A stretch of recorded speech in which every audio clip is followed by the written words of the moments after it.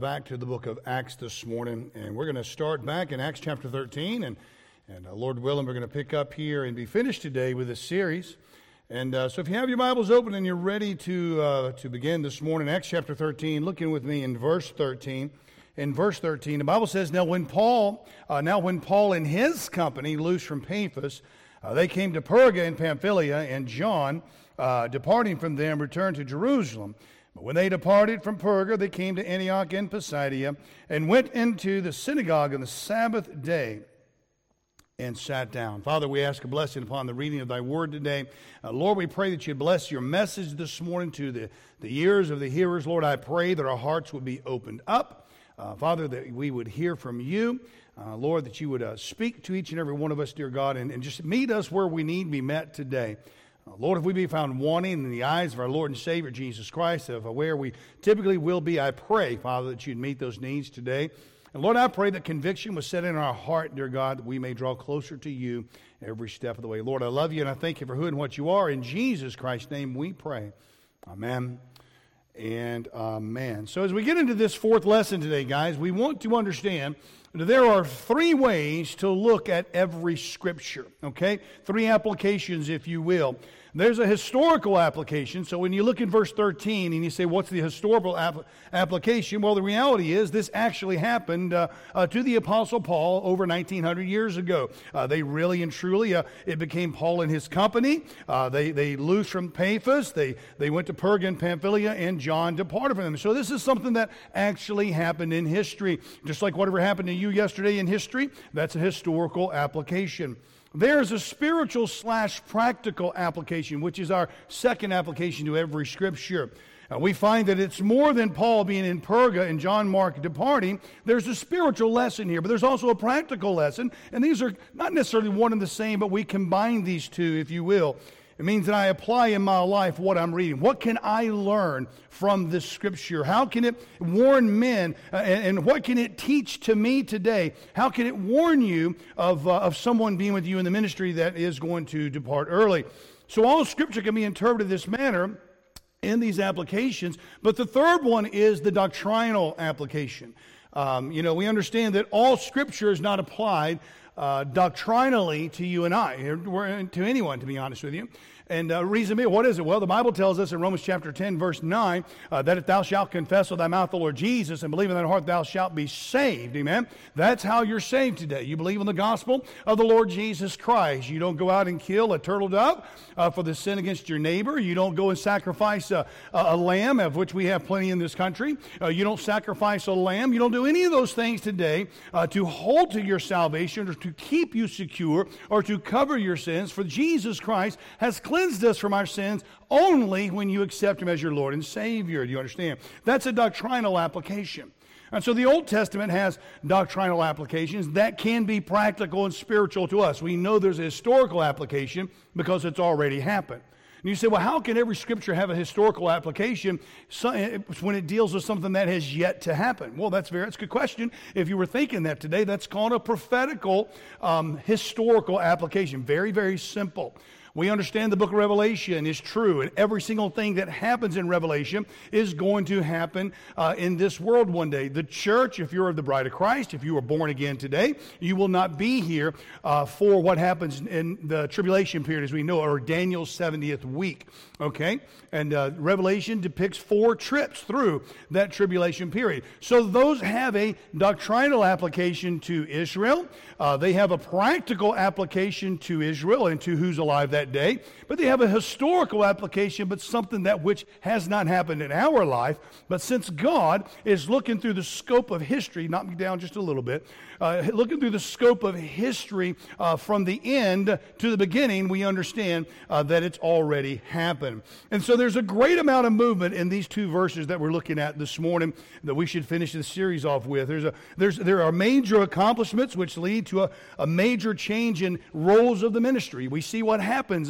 Paul saved for 14 years. He suffered loss of all things. They teach for a year. Him and Barnabas there at in Antioch, which is in Syria, not Pisidia. And so we see that he spent 3 years in Damascus, 15 days with Peter. We know that he goes into Arabia and receives by revelation, his ministry from the Lord Jesus Christ. And it all works up to this point to where this very first missionary journey happens in the Isle of Cyprus. They set loose from Seleucia, they land in Salamis, and then they traverse the country and end up in Paphos, and now they depart there into Pamphylia, Perga and Pamphylia, and John Mark leaves. And it's going to occur in the rest of the Apostle Paul's life when everything is going right, when some major accomplishments happen in the Scriptures, when success is seen, suddenly trouble follows. It always shows up. There's always trouble when a man leaves the ministry, always. There are always complications that follow. There are families who get hurt and favor, if you will, to decipher. People never realize the damage control which must go on when someone leaves the ministry. Or we can even put it, it's not always someone just leaving the ministry. If someone leaves the church, there's usually problems that follow, or there's problems that brought about to leave the church. When people are widely unfaithful to the church, it hurts the local body. Do you understand? It hurts. I understand we have the technology. I understand that. But when we put things in front of the Lord Jesus Christ, His church, of which He died for and established, Matthew chapter 16, verse 18, upon this rock, speaking of Himself, I will build my church. And you want to say, well, that's a universal body. Don't buy into that. Jesus Christ died for the local New Testament church. You understand that here this morning.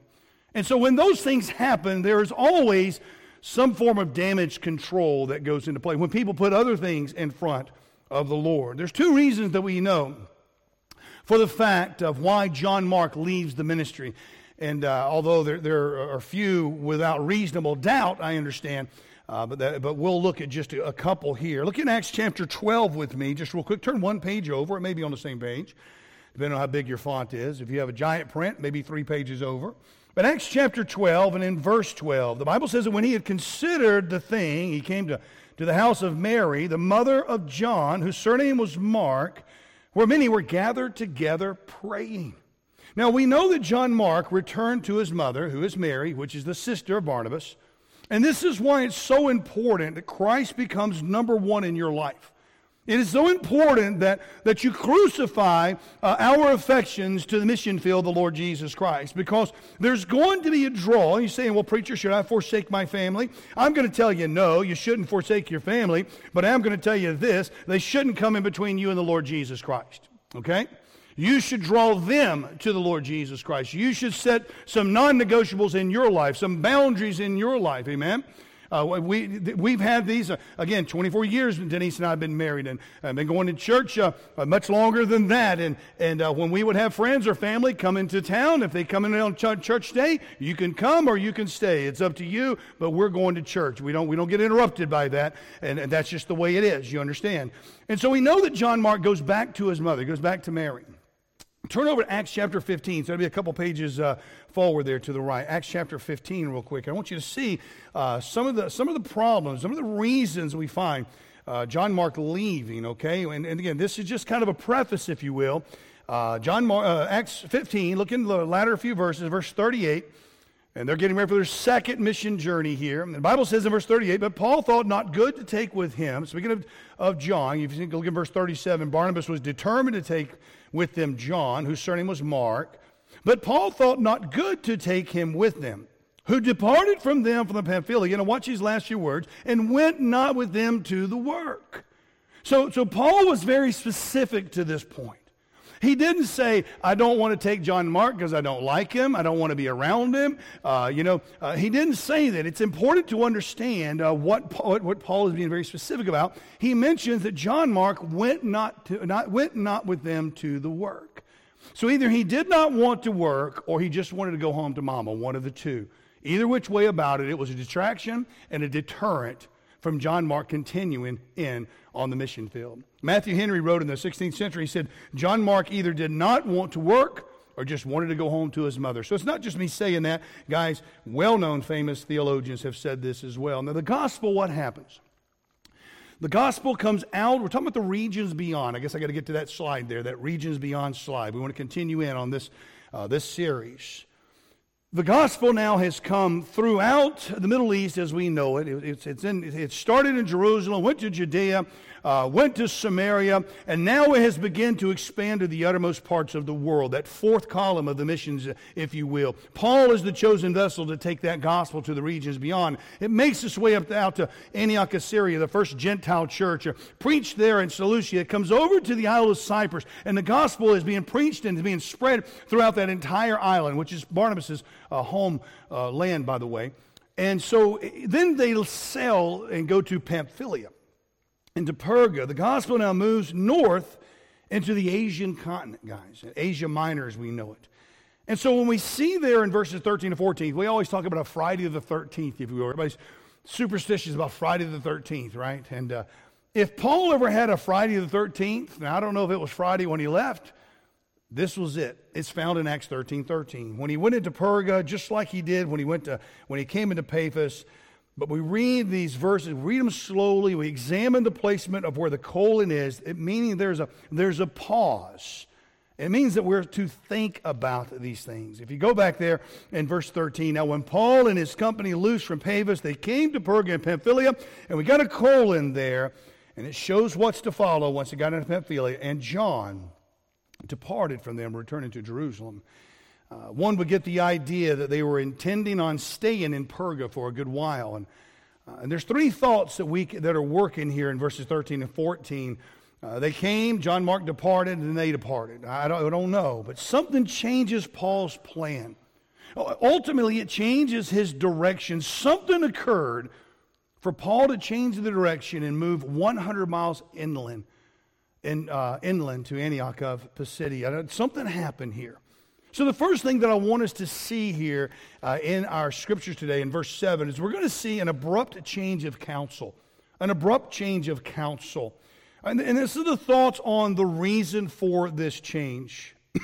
Back in verse 7 of Acts 13, if you'll turn there with me real quick, and you'll hold your place in verses 13 and 14. We'll primarily look at 13. But in verse 7 it says, which was with the deputy of the country, so guys, Paul is a prudent man who called for, watch this, Barnabas and Saul. Now I know we've touched on this previously before, both in lessons as well as in this series as well. But remember, when they went over there, many verses contained Barnabas and Saul, okay? And then verse 13 happens real quick, and this is after the blinding and after this and that. Now it's Paul and his company. And from this point forward, there's a change of leadership. And anytime there is a sudden, drastic change in leadership, people will depart. They're going to. There were men who departed from King David and served under King Saul. King Saul was the worst king it was not a good king. I can't say he was worse than Ahab and some of the follows, but Saul was not a good king. He was a fleshly, carnal king. He was horrible. And yet men left David, a man after God's own heart, to go follow King Saul. Anytime there's an abrupt change, this happens. And it seems as if John Mark, guys, just simply did not want to train and did not want to serve under Paul. And you may say, well, why? I'm going to have you turn to Colossians chapter 4 this morning, and I want you to see here. We understand, we know that John Mark is the nephew of Barnabas, but why not see it in Scripture so you're not just taking my word for it? Colossians chapter 4, verse 10. Colossians chapter 4 and verse 10. You notice here, it says, Aristarchus, my fellow prisoner, saluteth you. Now watch this. And Marcus, sister's son, to Barnabas, touching whom you receive commandments. If he come unto you, receive him. Now, we can touch on that later, verse 10 of chapter 4. But Paul had to write letters to warn them, that if you put John Mark, if you put him in charge of anything, there's a good chance he's going to leave, and he's just not going to do his duty. He's just going to leave and depart from you. But now Paul is saying, and we'll touch on this at the end of the sermon today, Paul's saying, now I'm asking you to receive him, because he had changed, and we'll see how John Mark earned his way back. John Mark, again, is the nephew of Barnabas, and it could have been that he simply did not mind serving under his uncle, yet now there's an abrupt change at leadership, and John Mark says, you know what, I'm out of here. Also now, it's Paul and his company. It indicates there may have been more than those who just came into Paphos. You see, when they left Antioch, Syria, there was three of them, Paul, Barnabas, and John Mark. But now it almost seems as if they had won souls to the Lord Jesus Christ, and they were taking them with them when they departed. Paul loved to train young men for the ministry. He loved teachable men who you can mold and shape after the ministry of the Lord Jesus Christ and send them out and put them in charge of places. But you cannot put somebody in charge of someone who's going to feel as if, they're only going to serve under one type of man. You can't do it. You can't put anybody in leadership who doesn't know how to be under leadership. Do you understand? John Mark may have felt that it was too crowded, and maybe he was not going to receive the preaching time that he wanted or the recognition and the spotlight he so desired. I can remember, good night, 20-some-odd years ago now, we had a man in our church, and we had different ministries we had started in the church. I was a young preacher at the time. I was a young pastor. I was 29 years old, and I'd always had a jail ministry. We had a jail ministry going on. We had visitation ministry. We had a nursing home ministry that ran for the better part of 12 some odd years, and it was a tremendous ministry that we had there.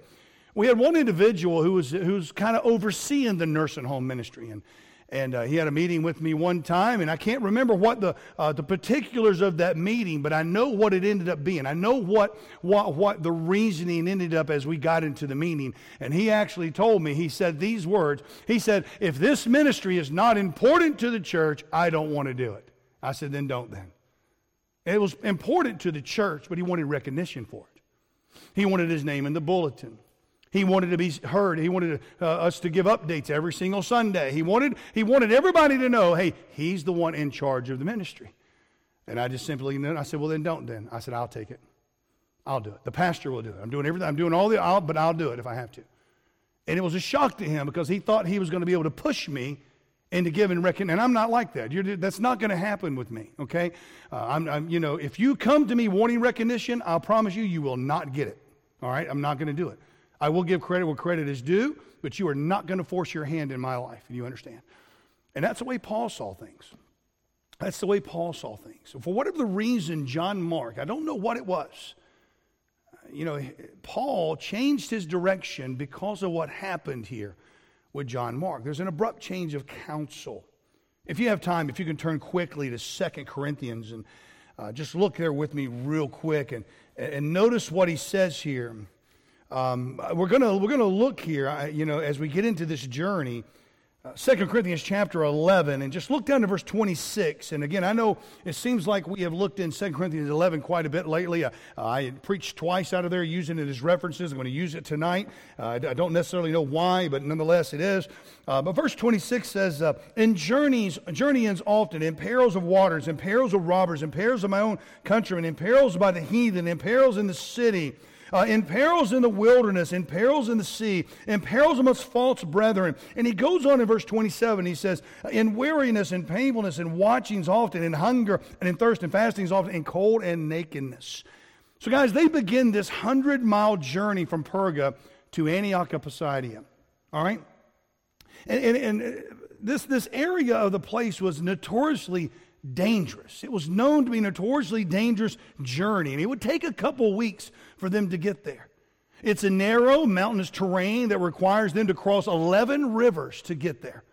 Not all of which would have bridges to cross, and to make it worse, history reveals that this region was home to the band of roving vigilantes known as the Pisidian Highlanders. And you see that in verse 26 there, in perils of robbers, Paul says. They would rob and kill anyone at will and march back into the treacherous mountains to hide. The Roman army, guys, could not defeat them because of the wicked terrain, and therefore the Romans built the city of Antioch of Pisidia to help protect the people. It was a Roman colony built for this very purpose, to protect them from these Highlanders, these robbers. Alexander the Great feared them more than any other army he ever faced. And yet now we find Paul and his little band of missionaries traveling into the regions that legions were afraid of. All for the sake of the gospel. All for the sake to take the gospel to the regions beyond. And John Mark stood still listening to Paul's change of plans. John Mark stood still and willing to do mission work as long as it was easy. He was willing to do mission work as long as people wasn't being slapped in the eyeballs, being blinded, if you will, like Bar Jesus was. He was willing to do mission work as long as he could turn the other cheek, as he personally heard Jesus Christ preach. He was willing to do mission work as long as he could stay next to his uncle. You see, he wanted nothing to do with the daringness. He wanted nothing to do with the difficulty, the danger, or even the discomfort at this time. Remember Paul's words, and Luke was not present for much of the accounts of the book of Acts. Therefore, Paul is likely the one who have dictated them, as well as Peter, we know. Paul's words were that John Mark did not go with them to the work. Can I tell you that the ministry, whether you're a pastor or whether you're in the pews, it is hard work. And most people today will not get dirty and will not work for the preaching of the gospel. There is much work in gospel as there is in preaching. There is a great amount of work involved in the ministry. It is not just preaching. And many people will preach, but few will go to the work. So there was an abrupt change of counsel. Turn with me to Mark chapter 14. Now then, this is the gospel written by John Mark. Mark chapter 14. And I want you to see that there's an abrupt change of counsel. An abrupt change of character. Of character. We've already covered counsel. Mark in chapter 14, I want you to see something here. Read verses 47 through 52. This is a neat little golden nugget for you today. Verse 47 through 52. And one of them that stood by drew a sword and smote a servant of the high priest and cut off his ear. Now we know that's Peter, and he whacks off Malchus's ear. Verse 48, and Jesus answered and said unto them, Are ye come out as against a thief with swords and with staves to take me? I was daily with you in the temple teaching, and ye took me not. But the scriptures must be fulfilled. And they all forsook him and fled. Verse 51, and there followed him a certain young man, having a linen cloth cast about his naked body. And the young men laid hold on him, and he had left the linen cloth and fled from them naked. You know what's interesting about that? We know the account. That's the betrayal and the arrest of Jesus Christ, led by Judas Iscariot. But the only, verses 51 and 52, is only present in Mark's gospel. I would say a personal touch by the author. John Mark knew the principal men in the New Testament. He knew Jesus Christ in the flesh. He knew Barnabas, obviously his uncle. He worked with Peter. No doubt Peter was John Mark to the Lord Jesus Christ. And of course he knew Paul. No doubt, matter of fact, it was Mary's house that they were praying in when Peter was miraculously turned loose from prison. That the angel of the Lord led him out, and they were in there praying. Remember, a damsel came to the door, and they said, Whoa, this has got to be a spirit here. His ghost is here, because we believe he's dead, but we're still praying nonetheless. John Mark was there. It's believed that that character, that little young man with a linen cloth in verse 51, 52, is John Mark himself, the little personal touch that he adds of himself there. Flip over to 1 Peter chapter 5. 1 Peter chapter 5. And just to give you a little heads up, guys, I'm watching my time this morning. 1 Peter chapter 5, look in verse 13.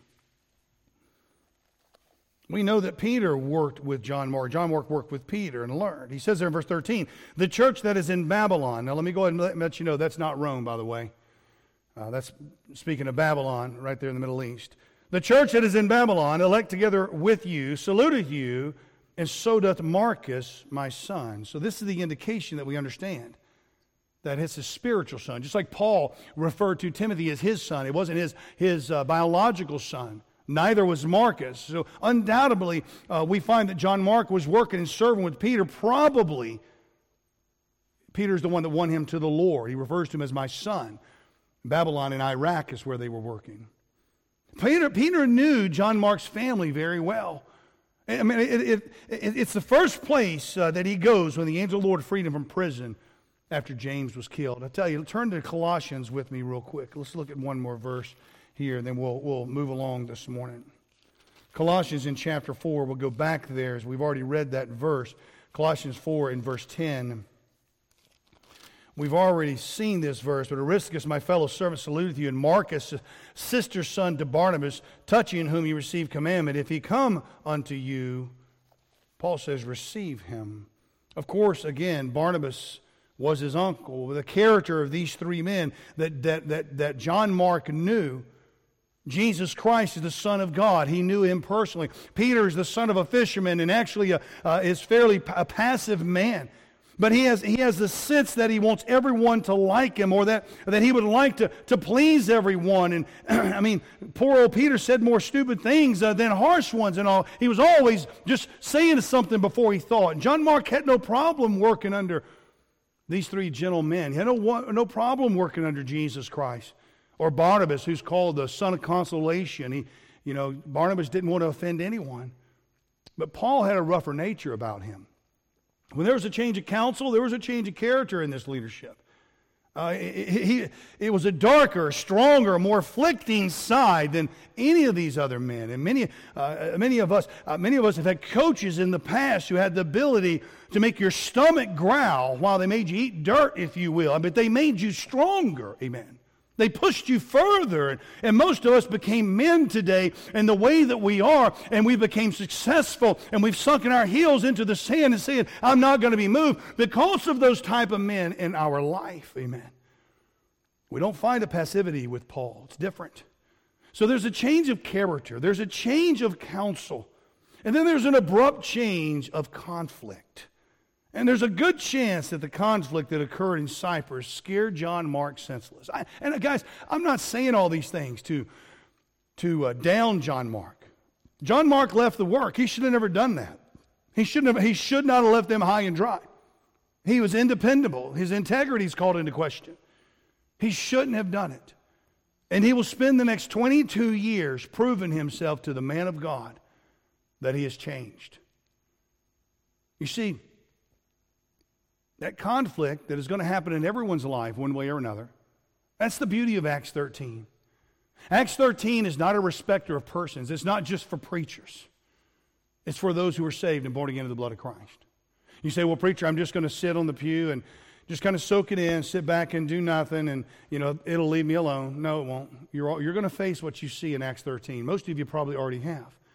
Here's a young man who's used to the mild mannerisms around the tea table, sitting shotgun to Paul and Bar Jesus, getting it on. Bar Jesus yells at Paul about the Word of God. Paul yells at him, calling him the child of the devil. Bar Jesus is full of the devil. Paul's full of the Holy Spirit of God. And the next thing you know, Paul calls down the wrath of God on this man, and he's blind for a season, walking and bumping into things. John Mark sees all these things. He sees the judgment of God fall upon this wicked sorcerer and realizes the ministry is much more than preaching. I've told you time and time again, guys, this is war. People are getting hurt, he says. He now says, I wonder how Mom's doing. I think I'll go home and see her. There's an abrupt change in conflict. There's an abrupt change of care. An abrupt change of care. Paul did not rest very much. Paul was not someone, this is just food for thought this morning.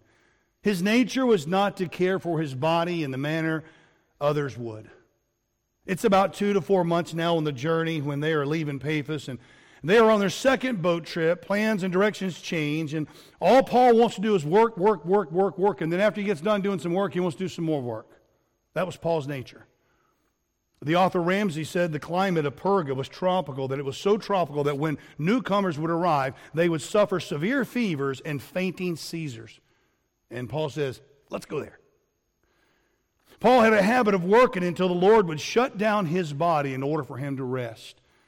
And he would rest up a couple of weeks, get refreshed with the Lord. And you know what he'd do? He'd do it again.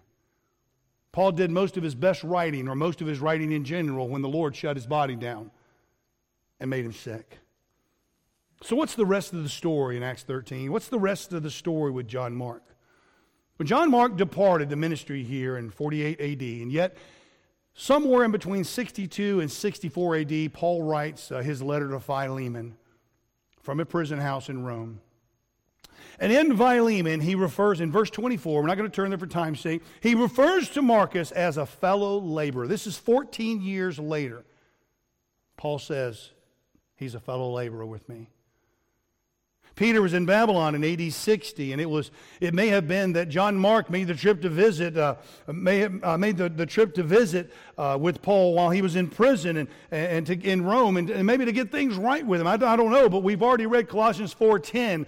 We've already read it twice. We won't go back there. But Paul tells the churches now of whom you've received letters. In other words, man, listen, you've heard a warning before. I told you that if he comes, man, he's a good guy. He's a great fellow, but you can't depend on him because he'll leave you high and dry. Now they're saying, Paul says, you need to receive him. You need to receive him. You see, there's something about getting things right with people that you've wronged.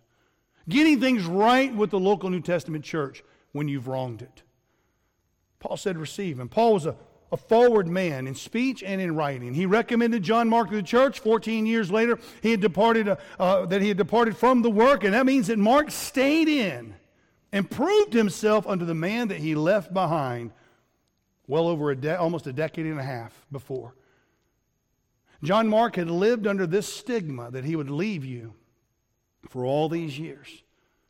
The chances were likely, that the church would not have received him had Paul not wrote that letter and put that in the very end. The Lord is much more forgiving than we are many a times, guys.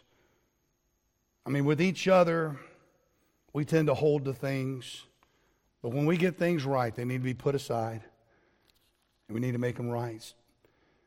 In AD 68, we know that Paul would be beheaded. Now, depending on who you read and who you decide that it is, Paul's final letter is either written in AD 66, 2 years prior to his beheading, his execution, or it's written in the very year. I personally lean toward the fact that it was written in the year that he was killed.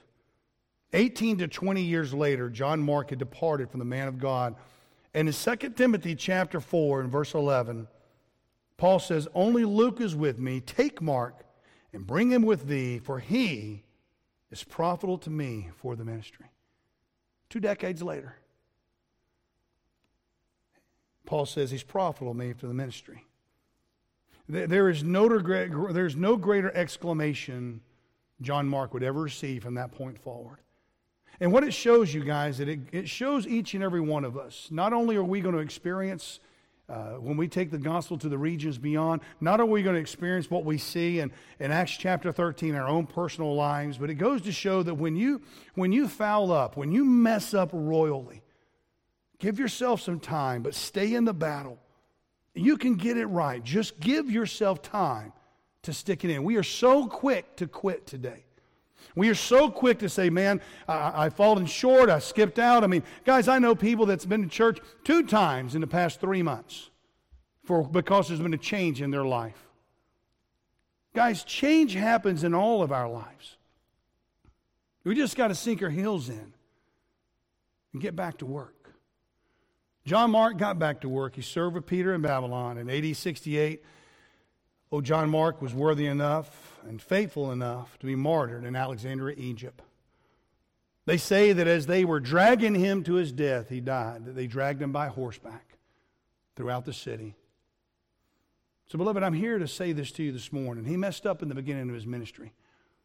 But in order for the gospel to go to the regions beyond today, even if you have messed up time after time after time again, if you will just stay in there, if you will just tough it out, if you'll just get back and get into the work, sometime or another, God's going to say, you know what? He or she is profitable unto me for the ministry. And beloved, that's what it takes to get the gospel to the regions beyond. Will you bow your heads this morning? Father, we do thank you for what you've done, for who and what you are. We ask of you this morning to please rest your mighty spirit upon our hearts. We thank you for the message, Lord. We thank you for this 13th chapter of the book of Acts. And we simply ask you this morning that if you will, Lord, meet with us. Help us ponder on it. Help us look back over the last 4 lessons, the 4 messages. Help us be not weary in well-doing, but help us be warned, Father, in the midst of this war. And I pray that we would move forward steadfast, no matter where we may be in the ministry of the Lord Jesus Christ. I pray, dear God, that we would learn from that which we've heard, that we would take a stand and do the right thing. In Jesus Christ's glorious name, we ask all of these things. Amen. Amen. I hope and pray that the preaching and teaching of the Word of God has been a blessing to your heart and your soul this morning. All right, so if you will, let's grab us a hymnal this morning, guys. Very timely, sir. Thank you so much for joining us today. I do hope and pray the sermon you just heard was a tender blessing to your heart and to your soul. I hope that it gives you the encouragement, edification to face the challenges that we see each and every day and week throughout our life. I'd like to invite you out to one of our live services here at Saron Chapel in Aberrammon. We are located on Lewis Street as well as Davis Street. Davis Street is the entrance to our chapel, and as well as Lewis Street is the entrance to our hall, and you can use either one of them. But secondly today, guys, I would like to share just a brief message to you now to ask you to where you are going in eternity. If today was the last day you were alive, if today, by some tragedy, this was the last moment you had on this earth, when you closed your eyes, would you wake up and see Jesus Christ? It is a simple question, guys, and it is even a more simple answer. The Bible tells us that for God so loved the world that he gave his only begotten Son, that whosoever believeth in him should not perish but have everlasting life. Jesus Christ, our Lord and Savior, paid the ultimate price for mankind. He gave us the free pass to eternal life by giving his life on the cross of Calvary, being buried into that grave, but rising again on the third day. It is simple as this. The Bible tells us in Romans chapter 10 and verse 9 that if thou shalt confess with thy mouth the Lord Jesus and believe in thine heart that God hath raised him from the dead, thou shalt be saved. You see, guys, while we were sinners, the Lord Jesus Christ loves us so much that he gave his life. As a matter of fact, Romans 5:8 tells us, but God commendeth his love toward us in that while we were yet sinners, Christ died for us. Sin is defined as the transgression of God's law. But what happened was the payment for mankind is death. Romans 6:23 clearly tells us, for the wages of sin is death, but the gift of God is eternal life through Christ Jesus our Lord. So I ask you today, what would stop you right here, right now, from bowing your head and saying a prayer much like this? Lord Jesus Christ, I trust in you. Jesus Christ, I believe that you died on the cross for my sins, and I believe that you stepped up out of the grave to give us victory over sin and victory over death. I invite you into my heart and ask forgiveness of my sins and ask you to lead, God, and direct me throughout the rest of my life. Now, here's the thing. You say that prayer in your own words, but you have to say it and believe in it. Remember, Romans 10:9 says, and believe in thine heart that God hath raised him from the dead, thou shalt be saved. That is a promise from the Word of God. That is a promise from God himself. That is the promise from the Creator of all things, that if you'll believe on Jesus Christ as your Lord and Savior today, ask forgiveness of your sins, accept his free gift and pardon of sin into your heart today, that you will be born again, that you will have eternal life in heaven. Guys, I hope and pray this is a blessing to you today. I hope and pray that you'd make that decision. And if you've made that decision today, let us rejoice with you. Come by and see us here at the church, or hit us up online at any of the social media outlets or through email or however you can. Just share with us the glorious transformation that you just received in your life. Guys, I hope to see you soon in the house of God. Hope to see you soon right here in Saron Chapel. And may the Lord be with each and every one of you. God bless.